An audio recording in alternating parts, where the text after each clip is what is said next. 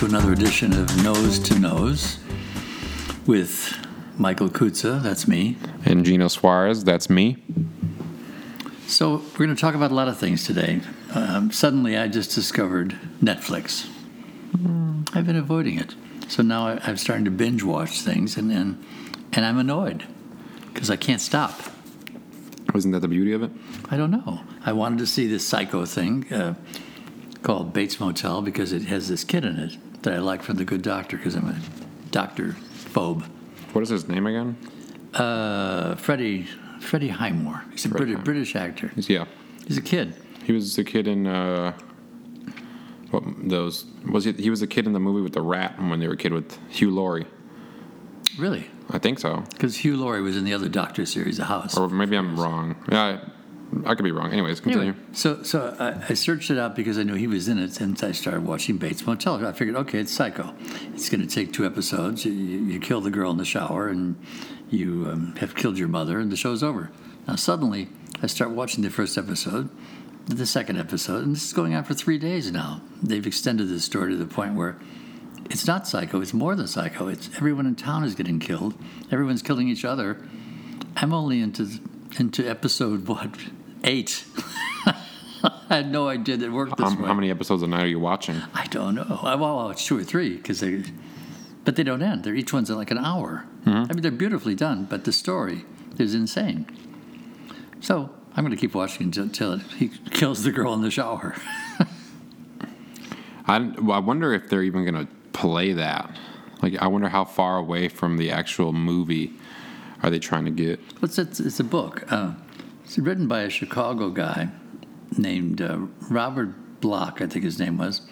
He wrote the original Psycho. Now, the question is the book this elongated story? I mean, I'd have to look into that. You'd have to read the book. I guess so.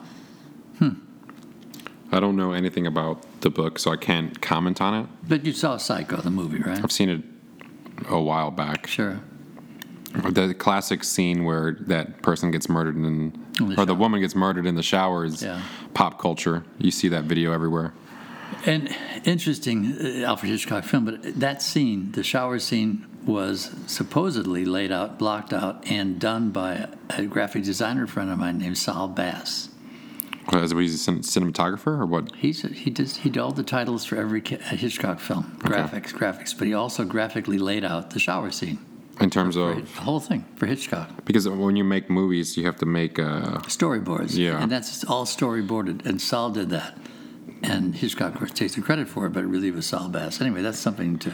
Storyboarding is my least favorite part of any pre-production. I can do anything writing related, but when it comes to pre-production drawing, oh my God, it drives me insane. But Hitchcock is famous to storyboard every inch of every one of his films.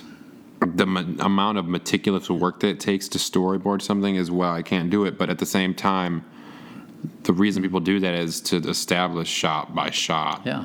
But can you imagine you're essentially playing a movie in your head shot by shot, and you have to draw them? That's how he loved doing that, yeah. Did Alfred Hitchcock... That's how meticulous he was. Hitchcock. Did he do the drawings himself? I believe so. His, except for the shower scene, which, as I said, was done by Saul Bass. We were talking about other films earlier, and I mentioned this One Flew Over the Cuckoo's Nest because it was something we premiered at the Chicago Film Festival back in 1975. And that's not a Hitchcock movie, is it? No, okay. I'm over Hitchcock. He's dead. Well, before we go to the Cuckoo's Nest, do you think Alfred Hitchcock would approve of the show Bates Motel, being that he was the one who made Psycho? I can't imagine that he would go on with this prolonged exposition of this family and the characters and the... Would you know Alfred Hitchcock at all? No, Did you ever get to meet him? Never met him. I know people that work with him, but I've never met him. What was he like? I've seen videos of him, and he seems very stoic. And a womanizer. Was he a womanizer? Especially with blondes, yes. See, I didn't know that. But it's interesting when you watch videos of people in the past, and you kind of have to try to get to know them through these videos. And it's only like a certain time frame, but he was very British, very well-spoken, I would say. You'd have to read the book Hitch, written by this friend of mine, John Russell Taylor, author, and he goes into all the details of Alfred and his life. And I think I want to read about that because from the interviews I've seen on YouTube and the small amounts of the Alfred Hitchcock show presents, or Alfred Hitchcock Presents, he seems like a very... There's something about him that's just kind of off, but at the same time, it's so intriguing. And if it isn't the case, he'll make it the case because that's his gimmick. This is gig. Yeah. I bring up Cuckoo's Nest because it's like an anniversary, and this is something we had the world premiere of way back then. And it came about in an odd way. But have you ever seen the film? I have seen the film. It was a play, then it became a film. And the play was on Broadway, starring Kirk Douglas. Okay. And then years later, Kirk bought the show and gave it to his son, Michael Douglas, who later made it into a movie. Okay. Then it stayed on Broadway with different actors because Kirk was then too old to play the part. And besides Michael playing it, even the local guy, Gary Sinise, played it on Broadway from Steppenwolf. But the film came along from one of my board members at the film festival was a lawyer, and he was putting together tax shelter positions to save film companies. And he did this for Paramount Pictures, and this law firm saved Paramount by, as I say, inventing the tax shelter. And the first film they did was One Flew Over the Cuckoo's Nest, and Milos Forman, a famous Czech director, did it. And you have Jack Nicholson playing the part of Michael Douglas and Kirk Douglas, actually. And Louise Fletcher plays the woman, and Danny DeVito is one of the inmates. So we had the premiere, as I mentioned, in '75 in Chicago at a giant movie theater called the Granada Theater, long torn down up on Sheridan and Devon, the movie palace. Okay. Held about 3,300 people. It was like the Chicago Theater. It was a magnificent thing. And it was packed, and you had all the stars there, and we had 3,500 people. So that means you had people sitting in the aisles, wall-to-wall people. Okay. Right. Insane. So, of course, as in Chicago, somebody calls the bomb squad, the fire department, and the police department to stop the show. Always. Yeah, this is pretty scary. So, in those days, there was a powerful man in Chicago that helped me start the festival named Irv Kupcinet. I mentioned him to you once. He was my I don't remember him. He's the one who introduced me to Colleen. Oh, okay. Anyway, he was there to host it and to MC it, and he is confronted by the fire department, police department, and the bomb squad in the lobby of this place.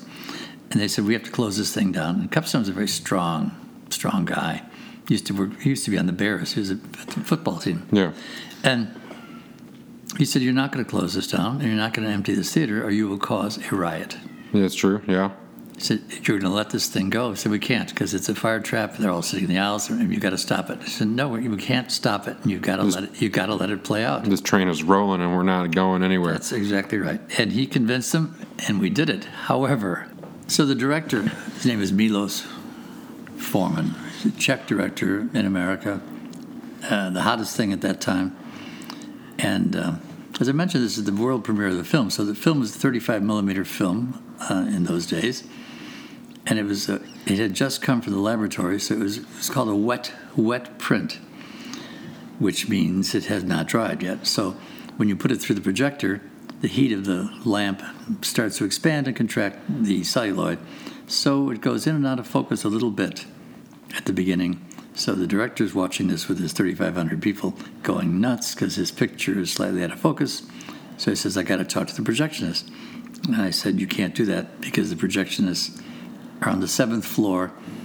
And in Chicago, the projectionists are run basically by the mafia. And this is in the days, which was created by Al Capone, by the way, the projectionist union control of projectionists. So they were really mob guys. I said, you can't go talk to them. He said, well, I've got to talk to them. They're screwing up my movie. He said, well, and then the projectionists knew he was coming, so they turned off the elevator. So this guy, the director's running up 7 flights to get up to that booth on the top of the theater. He's pounding on the door. And I won't forget this because you could hear it downstairs, and you heard the screaming of the projectionist saying, get away from that fucking door, or we will shoot you right through the door. This is honest to God truth. Because these guys had guns. Yeah. And he said, fix my movie. I can't have it out of focus. And, of course, it fixes itself because of the heat. But the episode was very scary and quite true. So then afterwards, you have a standing ovation, all these people, and Jack Nicholson on stage, all of them. It was an insane, wonderful evening that I will certainly never forget. I mentioned the projectionist because that's a famous story.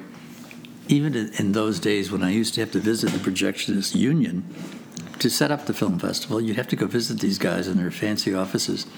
And as a kid, since I'm young running the festival, I go up to these offices on Michigan Avenue. I'm standing in the office with bulletproof glass to talk to the secretary, to talk to the head of the projectionist union. I said, why on earth is this bulletproof glass in this office? And I didn't really know all this history, that these guys are part of the mob, part of Al Capone's days of controlling things. You do know who Al Capone is, right? I do know who Al Capone is. Who doesn't? If I didn't know who Al Capone was, people would be shooting me. But did you know that Al Capone, who controlled the city of Chicago and alcohol, drugs, and prostitution, he was only 29 years old. There's hope for you, Gino. I've only got 6 more years to start running illegal booze. I think people would like it. I'm like a good speakeasy. They're coming back. I can think of a few right now in Chicago. So what did he end up having to do when they threatened him? Oh, that's all over. I explained. Did he just leave? And he's like, no, I'm done. Did he give up? Yeah, he had to. He had to. So when you make a wet print... It's just coming from the lab. It's still wet. So how long does it take for celluloid to dry? I cannot answer that, but you certainly would not immediately take it from the lab and put it through a projector. Or expose it. So, it's exciting to do this podcast thing. So I asked Victor Skrybnevsky, this Chicago's world-famous photographer, if he would do the photo to capture this nose-to-nose idea. He said, sure. And we did a photo shoot today. We did do a photo shoot today. Of the two noses, these two amazing noses. So Victor came up with this whole idea, and you can see it on the splash page of this podcast. And then you said, how do I meet Victor, right? So it was back at the beginning of the years of the festival, back in the 60s. I read about it in the Chicago Tribune. He made a little movie, and he was this fashion designer, and I saw this movie, and I said, well, we should show this in the festival, in the second festival in 66. And we became friends ever since then. He started shooting photography and posters and things for the festival. It was really cool. I said, the problem with the festival is it's not sexy. He said, I'll take care of that.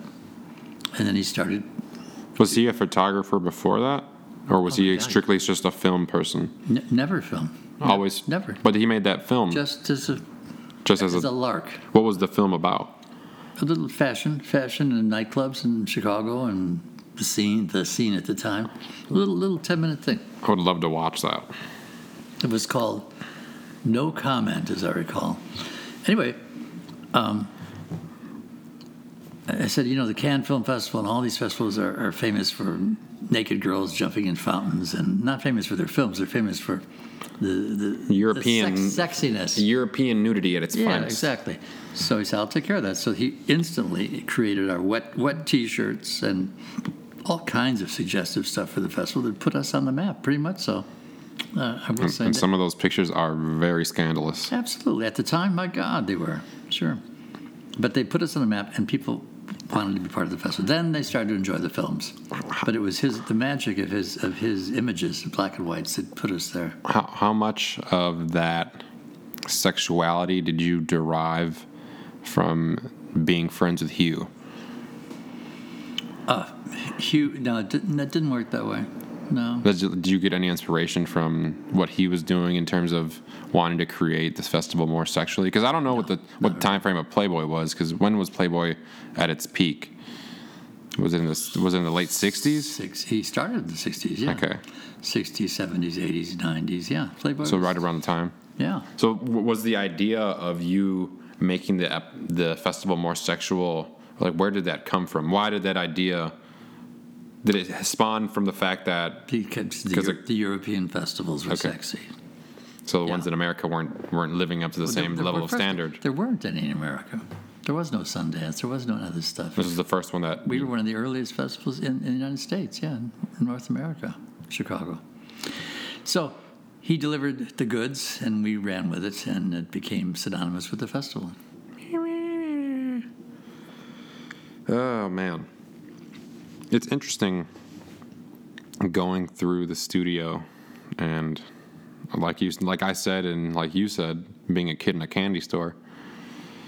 Because this whole... I feel like you, when you were my age, where everything is new, everything is exciting, and being in Victor's studio, because he is an accomplished photographer, a person of great stature, I would say, or a person who's actually accomplished a fair amount of things in his life. So it's interesting to be... But the images that he's created for Ralph Lauren and Estee Lauder and David Bowie and Orson Welles and Betty Davis and even Andy Warhol, he's created a lot of their work, synonymous with Skrupnevsky. Right. And his new book just came out of his life. He's doing yet another book. Is he doing another one after this one? He's doing it right now. What is the last? Is that going to be his completely last one? I don't think you ever say last in life. Well, that's what... It's the latest. Well, latest book. I thought maybe I was reading it wrong. I thought last... I read that somewhere too, but it's not, because now he's got another one. It's your latest. It's your latest movie. It's your latest play. It's your latest book. It's your latest... It could be your last or it could be your latest. So you just say and leave it at latest. Absolutely. How many... So would people fly out? Like, for example, was the David Bowie pictures taken in the Chicago studio? In those days, he probably flew. He'd do the shoots in Paris and London and New York and Chicago. Okay. I would think the Bowie was probably shot in New York, but I don't know at that time. Yeah, I wish I would have... In fact, one of those photos of him and Iman, his wife, the naked one, is their wedding photo. It's their wedding invitation. That's actually... Really? Yes. That's interesting. I wonder if we're going to end up in his next book. Probably not. Because of this great photo he shot of the two of us? Yeah. Of our noses. Our cover? The noses. Interesting concept. Wasn't down with it at first, but then it grew on me. Because nothing like putting your nose on blast. Also, it was very fucking hilarious, the fact that we had our foreheads forehead to forehead on the... I don't even know. I don't even know you. So let me paint a picture for you guys. The way that we shot the cover photo, which by the time this podcast release you'll know, was by placing our foreheads on forehead to forehead, and essentially our nose to nose. Yeah. And that's the way that he shot the picture. But it's remarkable. It was me and Michael standing in a room in a white wall, looking in each other's eyes half of an inch away from each other's face, breathing all types of whatever you ate for breakfast in my face. You're lucky I have these Listerine tabs, Otherwise, that was totally impossible. That's exactly what I asked for, and I was like, my breath probably doesn't smell the best. Let me get a Listerine, please. It's funny. Anyway, he's a master, and he did it, and it's just how he does it. He sees it. He sees it and executes it. It's interesting what I would think, like for my expectations of going into that scenario versus what it actually is. Because what I expected going in there was just going to be you, me, and Victor, and there was no... I thought there was going to be larger cameras, larger lenses. You don't do that anymore.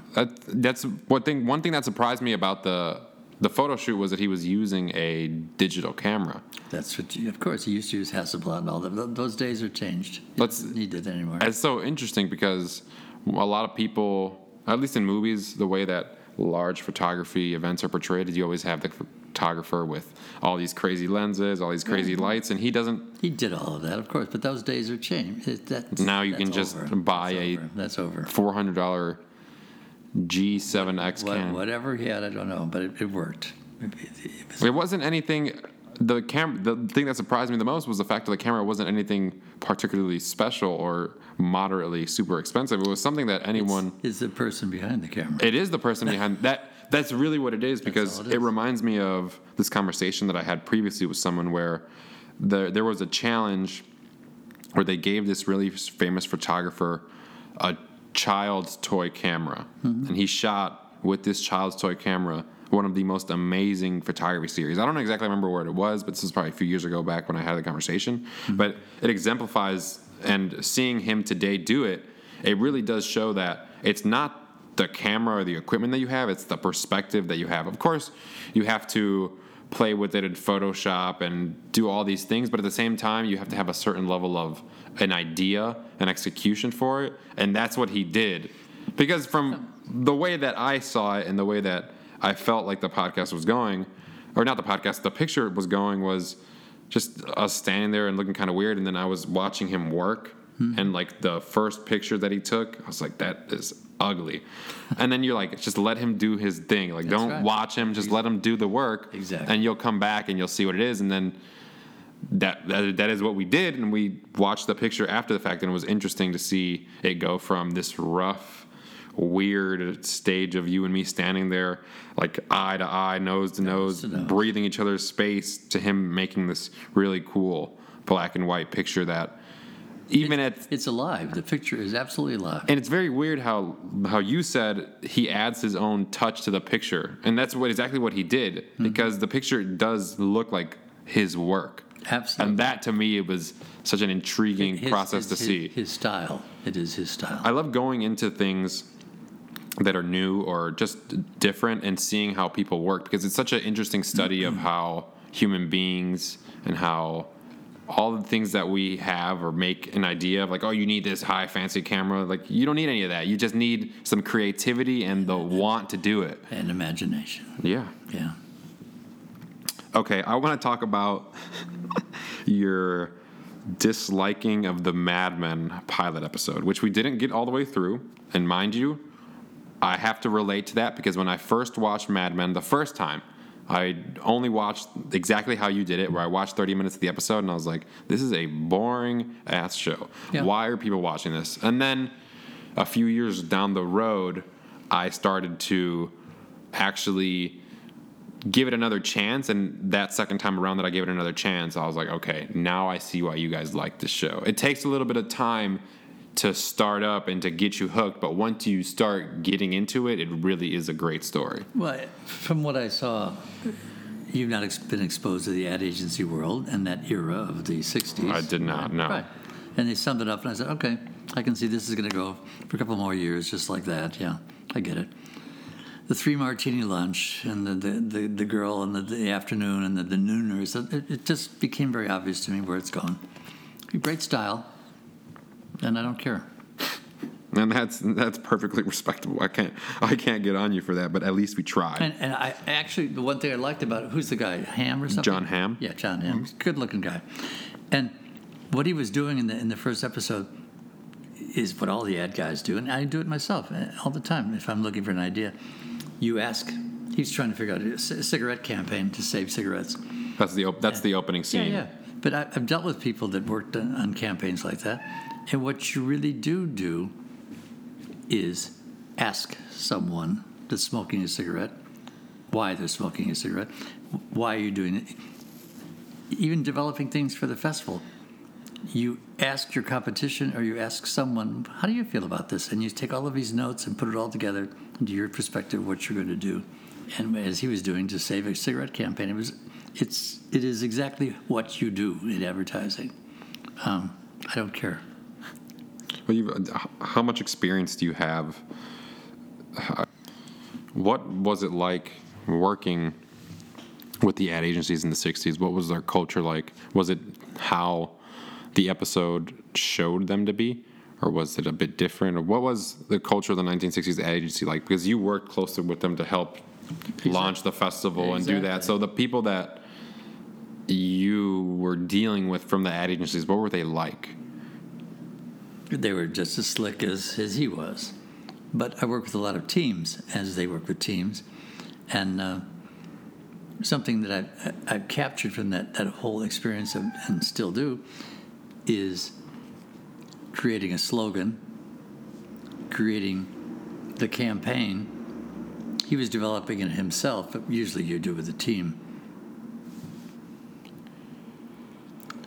It's interesting how... So why are you so captured by this this Mad Men thing? Yes, it played for seasons and won Emmys forever, but, I think I'm a sucker for a period drama. I think that's mostly what it is. I think also the way that the show is written is they have great character arcs. Mm-hmm. So, for example, you don't know this, but what Mad Men is about the character Don Draper. About the character Don Draper who is faking his way through this ad agency. So his name really isn't Don Draper. It's some other name, but he stole his name from when he was at war. The person, his lieutenant, died. Okay. So they thought, to make himself dead, or I don't know if he abandoned, something along the lines of him adopting a different name. And throughout the whole show, he has what we call imposter syndrome. And he feels that every day with the show. And the show is about him going through the motions and being this super manly, Mad Men-esque person on the outside to people, his coworkers, his wife, whatever. But when he's by himself, he's this very shy, insecure, imposter syndrome of a person. And that, as a show, is interesting to me because it's coupled with studying 1960s New York and studying the different levels of, for example, like one thing that I love watching was it's like the small details of the show. So, for example, he goes to serve himself a cup of water one day. And, of course, the water levels in the 1960s are not the same as the water levels now. So when he goes to serve himself that cup of water, the water is damn near brown.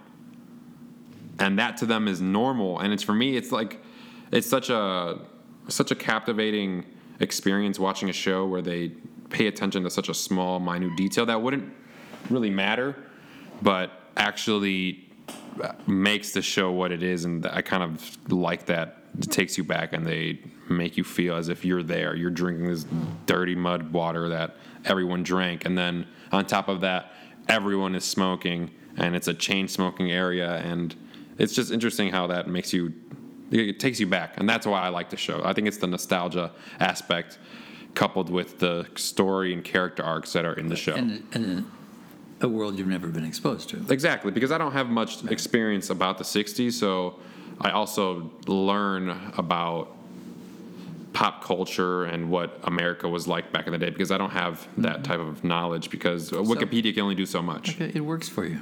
It does work for me, and it's also... I have no intention of ever seeing it. It's interesting for me, too, because my parents are young. They're born in the 70s, so they don't have any type of knowledge or history that they can share with me about the 60s. And what the hell, I don't really care much about the 70s or 80s. I like things before the 60s and before is kind of what intrigues me. Interesting. Okay, I'll buy that.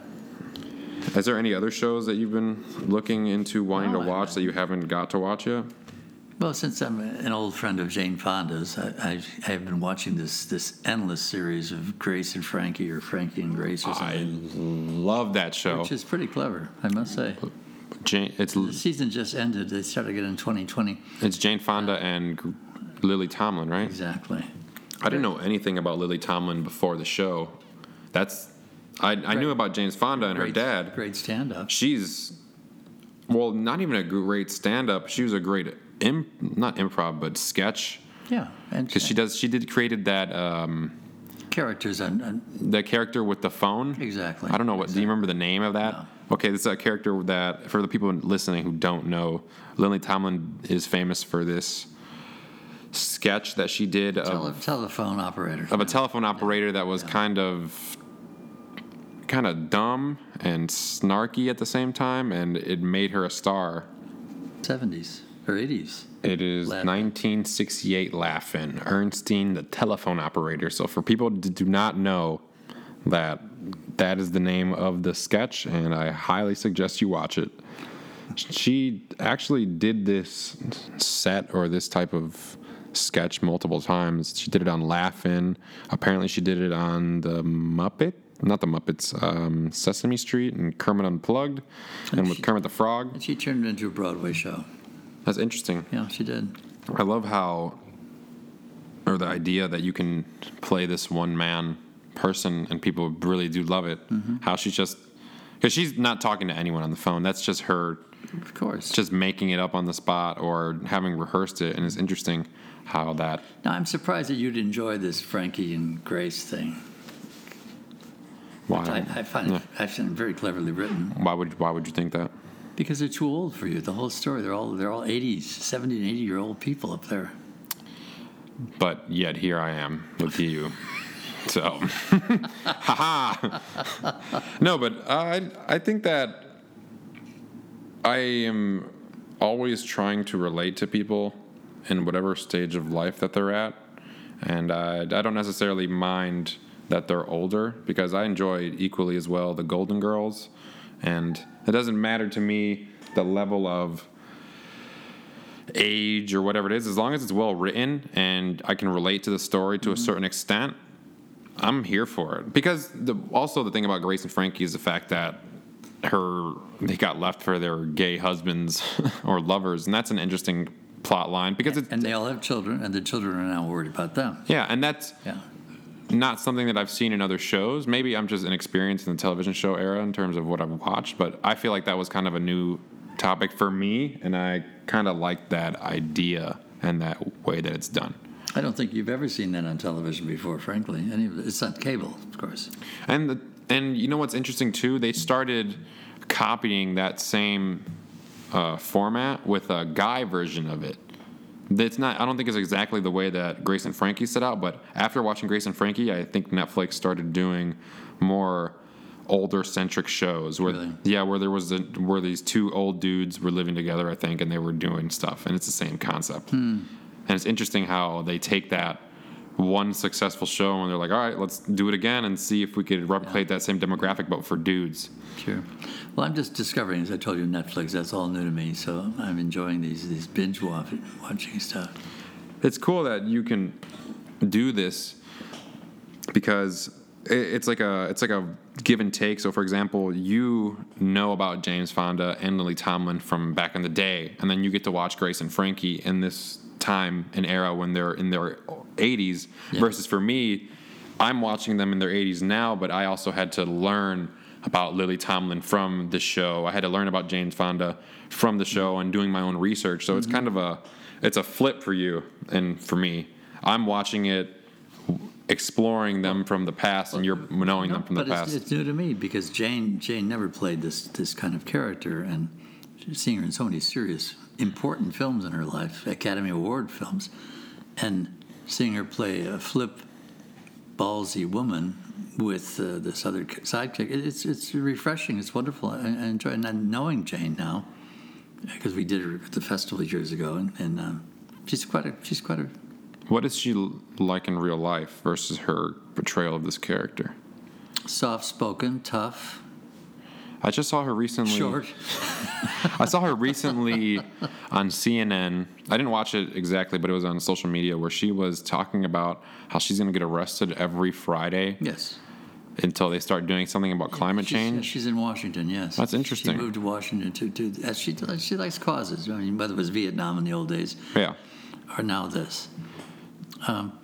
What I mentioned to her when we sat and talked one day, I said, what I like about you is when you speak, you have this incredible vulnerability in your voice, whether it's real or not. Maybe it's a technique, but I buy into it, and I believe whatever you're saying because you have a slight edge that brings me in. That's that acting chops. Maybe. Do you think... Now, Lily Tomlin, I've never been a fan of, but I very appreciate these two working together. They're beautiful. Them together is great. They are beautiful together. And the guys are great. Everybody's great in the show. Yeah, it's outrageously because you have Charlie Sheen's dad is one of the persons as well.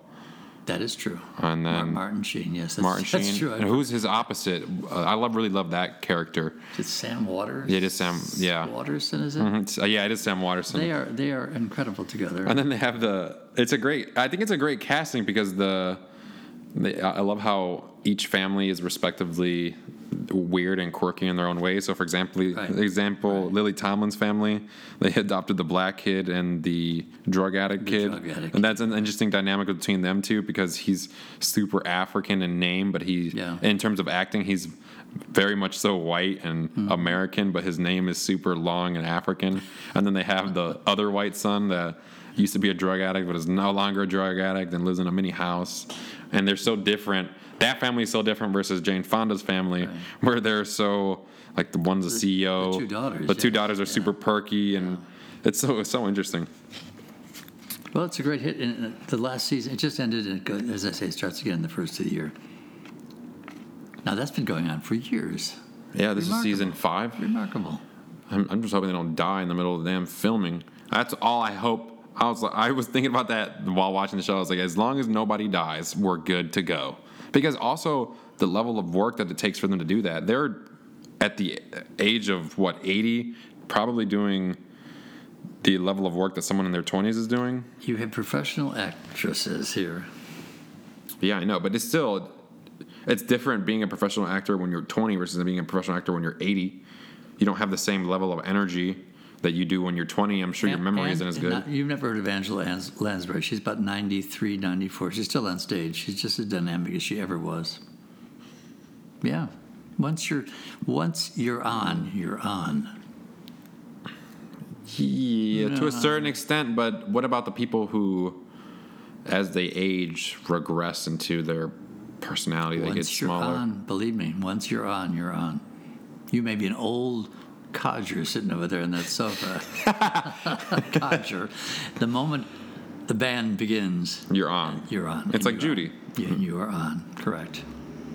All right, that's it for today. Okay. I think we've covered good enough television show topics. So thank you guys for listening. And check out that photo we've been talking about. Yes, do check out the photo. And those two noses. And the press release that's supposed to come with the photos. Yeah. Hey, you know what? I cannot believe we chose it, but it works, and I like it. It works. Well, thank you guys. Please subscribe to the podcast, and we'll see you next episode. Bye.